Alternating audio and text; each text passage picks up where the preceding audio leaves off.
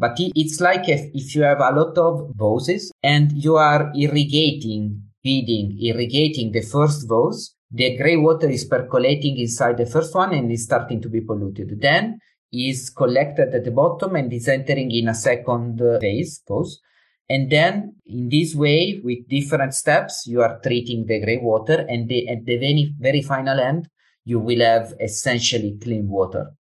Forget frequently asked questions, common sense, common knowledge, or Google. How about advice from a real genius? 95% of people in any profession are good enough to be qualified and licensed. 5% go above and beyond. They become very good at what they do, but only 0.1% are real geniuses. Richard Jacobs has made it his life's mission to find them for you. He hunts down and interviews geniuses in every field: sleep science, cancer, stem cells, ketogenic diets, and more. Here come the geniuses. This is the Finding Genius Podcast with Richard Jacobs. Hello, this is Richard Jacobs with the Finding Genius Podcast and the Surviving Hard Times Podcast. I have Anacleto Rizzo. He's a hydraulic civil engineer, and we're going to talk about his work in sustainable water projects. So, Anacleto, thank you for coming. Thank you, Richard, for inviting me. Yeah, tell me a bit about your background and how you ended up working in the environmental field that you're in. Yes, so essentially my background is a master degree in engineering, in civil and hydraulic engineering. Then I had a PhD in environmental engineering, in which I started instead to study a little bit more natural processes in environment. And so after this period, I had some collaboration with the university in Europe. And I met now my colleague, that is Fabio Masi, that is quite known in our field, and received this offer to come to work in Florence for Iridra. That is, maybe we will talk about later. And so essentially in the last 8 years, I worked here in Iridra as designer of nature-based solutions, essentially. So what kind of projects are you working on right now specifically? Essentially in Iridra, we work on NBS, so a nature-based solution for sustainable water management. And that is quite broad approach. Usually we work about water pollution control, but also urban drainage or climate change adaptation. So essentially this is what we are working, and we work both in design, so engineering, detailed design and construction supervision. But I've been also invited here because we are also partner of several research and development projects financed by EU, the Horizon Europe project, the Horizon 2020 project. And in one of these, NICE, we have been involved as partner. And so essentially we do both detailed design. And personally, I'm involved both in detailed design and also in R&D, so research and development. All right. So what are one of your projects that specifically you're interested in that you want to talk about? Yeah, so maybe we can go a little bit just to clarify a little bit better what we intend as nature-based solution, no? Because it's quite broad definition, similar to green-blue infrastructure, but maybe talking about a little bit more on NICE project, it will be more clear. For instance, in the NICE project, we are studying together also with university the use of green walls, of living walls especially. That is a well-known technology for green buildings. So greening a wall in a building is quite well known. But the additional step that we are trying to propose and to do in NICE is to use this wall also for treating and reusing the water, especially what is called the gray water. So all the water that are coming outside our house, except the one from toilet. So wash basin, showers, kitchen, that are a little bit less polluted. And the idea is to treat this gray water on the wall and to collect this water at the end of the wall and to reuse it for not potable reuses. For instance, in NICE, we are studying to reuse for external irrigation, maybe for increasing the green in a city, also for heat island effect. But it can, after a disinfection, they can also be used inside the building for not potable reuse, for instance, toilet flushing. So we have a lot of water that we are using that we don't drink. And the idea is that it's not so reasonable to use this water, potable water, for not potable use. So what's involved in cleaning gray water? What are some of the materials used or methods? Yep. So essentially the idea, especially in the green walls, that it's quite innovative. The use of green wall for treating gray water is started only in 2016. Our company, together other research institutes, started to study it. And so in this case, we prefer to treat only light gray water. It means wash basin. And this means, for instance, that if you can imagine your wash basin in your bathroom, the pipe outside your wash basin is not entering in a single pipe outside the building that is collecting everything, is collecting also what is coming outside from the toilet, but is separated. So essentially you try to have two separated pipe outside your building. Essentially you are trying to use as what we do, for instance, for wastes, no? The different collection of waste to facilitate the reuse. The same idea is for the water, in circular cities, is to try to separate since the beginning. So you have to imagine that you have two pipes that is coming outside your building.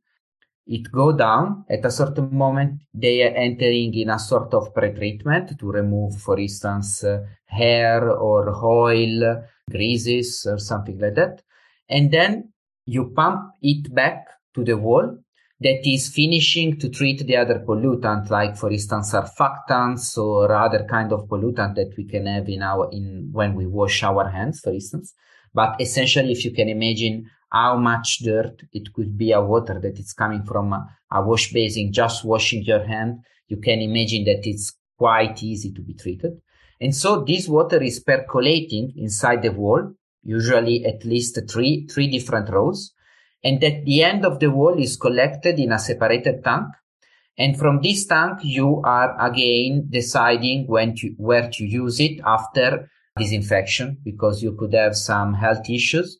And so essentially you remove all the main pollutant in the NBS, in the green wall, and you disinfect the water, and then it's able to be reused, not for drinking, but for many other reuses. Before we continue, I've been personally funding the Finding Genius podcast for 4.5 years now, which has led to 2,700 plus interviews of clinicians, researchers, scientists, CEOs, and other amazing people who are working to advance science and improve our lives and our world. Even though this podcast gets 100,000 plus downloads a month, we need your help to reach hundreds of thousands more worldwide. Please visit findinggeniuspodcast.com and click on Support Us. We have 3 levels of membership from $10 to $49 a month, including perks such as the ability to see ahead in our interview calendar and ask questions of upcoming guests, transcripts of podcasts you're interested in, the ability to request specific topics or guests, and more. Visit findinggeniuspodcast.com and click Support Us today. Now back to the show. What do you mean it's percolating in the wall? So all the treatment occurs like inside the wall, hidden from view, but still in the house? Yes, exactly. So a wall, there are some experience also of MBS indoor, but here we are talking about outdoor. So you have to imagine a wall, the external wall of your building that is full of green. If you look green walls on Google, you can find several examples. But it's like if you have a lot of hoses, I hope to have pronounced it well, and you are irrigating the first hose, the gray water is percolating inside the first one and is starting to be polluted. Then is collected at the bottom and is entering in a second hose. And then in this way, with different steps, you are treating the gray water, and at the very, very final end, you will have essentially clean water. Pot I is see. better than hose. Yeah. So what about, why is, I know maybe it's disgusting, but why is toilet water so much harder to clean? Why is it called, I guess, black water instead of gray water? This is a nice question, because actually when, if we started to talk wastewater, there is a mean, no? Essentially the mean is that we have the feces and urine that is also full of pathogens. And so the main aim of collecting the wastewater and to bring away as fast as possible from our cities was for health issues, because in Industrial Development, if I remember well, in the UK. They observed that the very first quarter served by sewer network, they were the one less affected by, for instance, some health issues like something like cholera or something like that. No, so we started to don't want to have nothing to do with wastewater for health issues, but we forget that apart the health issues, the nature is not for nature. Nothing is a waste. Indeed, in our feces and our urine, there are the majority of carbon and fertilizer that in this moment are collected all together, brought to a wastewater treatment plant and treated to be discharged according to the environment, no? But on the other side, from the point of view of the circular cities, we should start to talk about resource water rather than wastewater. Because if we know how to deal with it, so not affecting health issues with citizens, so they have to manage properly. But these, in our feces and in our urine, there are the majority, essentially more or less the same amount of fertilizer that we could need to grow food for us. So essentially, if we would be able to close the loops of the other part of not the gray water, the black water, we would be able to have also some visions like urban farms, other kind of MBS, no? The 0 meter production of food or something like that. So I can see the benefit, even if you separate the gray water from the wastewater of a house and the wastewater goes on as normal, but the gray water is kept and recycled. How much of a reduction in the total, wastewater output will a house have by doing this? Yes. Now we were talking about even more to reuse also the black water. But if we would be able to retrofit our building, separating gray water from black water, roughly, gray water is something between 50 to 70% of our water uses. Is really a lot. So even with light gray water, so avoiding the kitchen that are a little bit more difficult to be treated. They can be treated, for instance, in wetland on ground-based NBS. On a wall, it could be a little bit more difficult. But even if we consider only gray water, light gray water from wash basin, we are around 30% of our water consumption per day. And so treating and recovery 30%, 50%, 70% of our water consumption per day has many benefits because you are reusing this water. And so you are reducing the water consumption per day, per person. And so less potable water to be used, less potabilization, less water to be pumped from centralized potabilization plant to our houses, because we are used to open our tap water and it seems magical, no? But no one is really aware from which distance we are having our water in our houses. So it's crazy. So are we saving 30% of the output or are we saving 70% of the output? I wasn't clear what you said. It depends which kind of gray water you are collecting. If you collect all the gray water, wash basin, showers, laundry, kitchen, you can reach up to 70%. If you go back instead only, for instance, shower and wash basin, you go back around 30%. It depends which kind of gray water you are separating from your houses. Okay, but even if you didn't go crazy and get every drop, you could probably do at least 50% reduction without a problem, right? Yeah. And if you couple also with, for instance, water-saving devices, it's quite easy to reach at least 30-50% of reduction in water use. Then, of course, it's water that if you can recover from 30 to 50% of the gray water. Then if you decide to reuse back in your houses, for instance, for toilet flushing, you are saving a certain amount of water. But in general, you are a waste, 30%, 50% of what we are considering as a waste. So wastewater can be recovered for the city in general.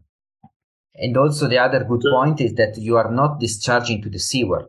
So this means that this wastewater is not going to be produced and is not going to wastewater treatment plant, and it is not going to be spending energy for treating, for instance. I can see it would be significant savings by doing this. That's really good. Now, for the treatment devices themselves, what do they look like? What are some of the things that are used to treat gray water? Essentially, we started from the nicest one. So green wall are quite nice also to treat gray water. But actually, we have several options. So the treatment and reuse of gray water has been known since 20 years, more or less.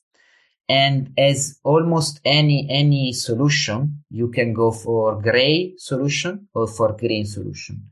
When I talk about gray solution in this case, I mean that you have to imagine to have a sort of additional service in your house, like you have oven, you have the laundry, and you can have something very similar in space that is also treating or reusing the gray water. In this case, you are using membrane or SBR, so technological solutions that are able to minimize the size of the treatment stage you can put, for instance, in your house.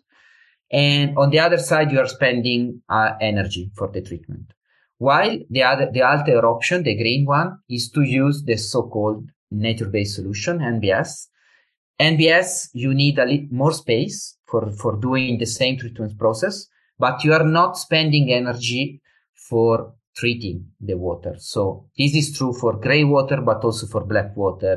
It's the same concept. So if you have enough space, you can get rid from using energy of conventional technological solution, and you can use nature to do this. Nature needs space, so the space you can find, for instance, on ground, and in this case we can talk about constructed wetland, treatment wetland for treating and reusing gray water. In this case, you need space on the ground, so maybe you can integrate this solution in your garden or in a parking area of different kind of houses. But this is not so easy because usually in very densely populated area, the space is quite limited. And this is why we go back to NICE. So the idea that we need surface to treat by nature. And this surface can be found on the building and can be green building solutions. So it could be green walls, but also green roof, for instance. In this case, of course, you have some pumping because you have to collect and pump back the water, but you are not having the direct consumption for treating the water. It really depends on the context. It really tailor-made. This doesn't mean that you have a single solution that it's always the best one. It really depends on the context. And then when you reuse gray water, what are some of the best ways to reuse it? Like fertilize crops? What are the best ways, again, to reuse it? You can have different kind of reuse, essentially. They can be divided in indoor or outdoor. When we talk about indoor, essentially it means recharging for toilet flushing, the toilet flushing tank. That it's quite huge water consumption. If you think that now they are starting to be optimized, but old-fashioned toilet flush use something between 10 liter anytime that you are flushing your toilet. So it's a lot of water, potable water that you could have drink and you are using just for flushing your toilet. That it's crazy. Or the other option is to reuse outdoor. And in outdoor reuse, you can reuse for irrigation. And this is very well connected in circular cities and climate change adaptation related to the fact that we are aiming for greening our cities again, but we don't have the water for green the cities as we are expecting. So maybe gray water, it could be one of the options to increase the green of our cities. Or other possible reuse are, for instance, cleaning of outdoor floor. It's a possibilities. Essentially this one, so irrigation and cleaning devices. If it could be used also for recovering the fire control service, for instance. Any kind of reuse that is not requiring potable water. Sorry, Richard. Well, it's okay, but even if you got a small town to do this for all the houses, you'd save a ton of water. Again, even if you get to like 30% or even 50%. I mean, that's a lot. That would really reduce the amount of water needed big time. Yes. Are there any pilot programs in certain towns or cities where they're trying to do this for every property? No, this is a discussion. Sometimes it's not so. What is happening is that sometimes we have some experience in Italy, for instance, in which some city in the south are starting to ask anytime that you are building a new house to have a system separating the grey water and having some treatment stage for reuse. This is starting to be asked, especially in the droughts area. And this is a level of a policy approach, a law approach, based on single municipality. So this is starting to be, at least I've seen some of these regulation. Yeah, no, that's, I can see, even if you don't do anything else, but you just set up the houses so that the water is separated, then later on you can do more.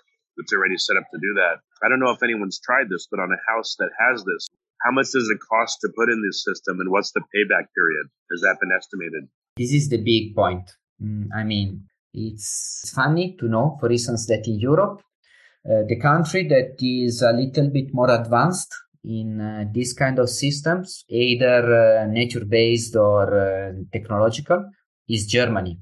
And if you think about Germany, a country that is having problem of droughts, it seems quite strange. So the main driver to make it real essentially is a policy decision that is related to the cost of water. If the cost of water is starting to be around 3-4 euro per cubic meter, these solutions are starting to have a reasonable payback period. Otherwise, as it is happening, for instance, in some part of Italy, but even in other countries in Europe, you have policy-based water tariffs. I mean, water is a right, and so you need to keep low the price of the water to give access to the water to anyone. That is a fundamental right. But in this case, the water is starting to be so cheap, and I mean something around 1 euro per cubic.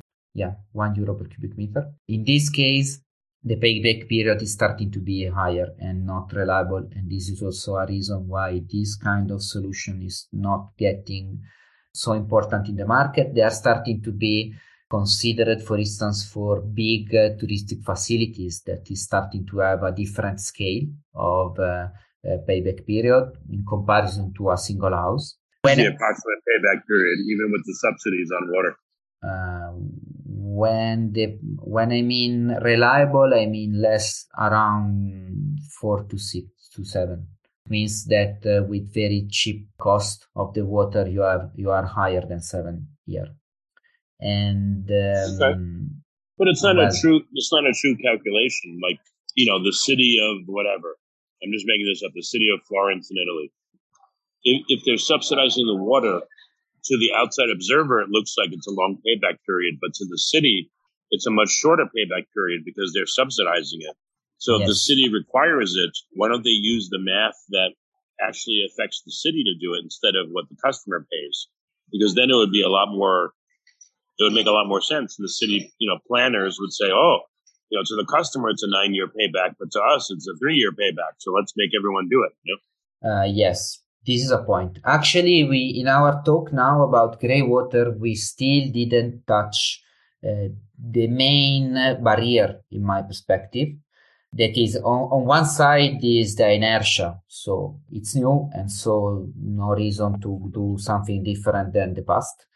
But actually, the real barrier is the fact that in comparison, grey water is one of the 3 pillars of sustainable water management.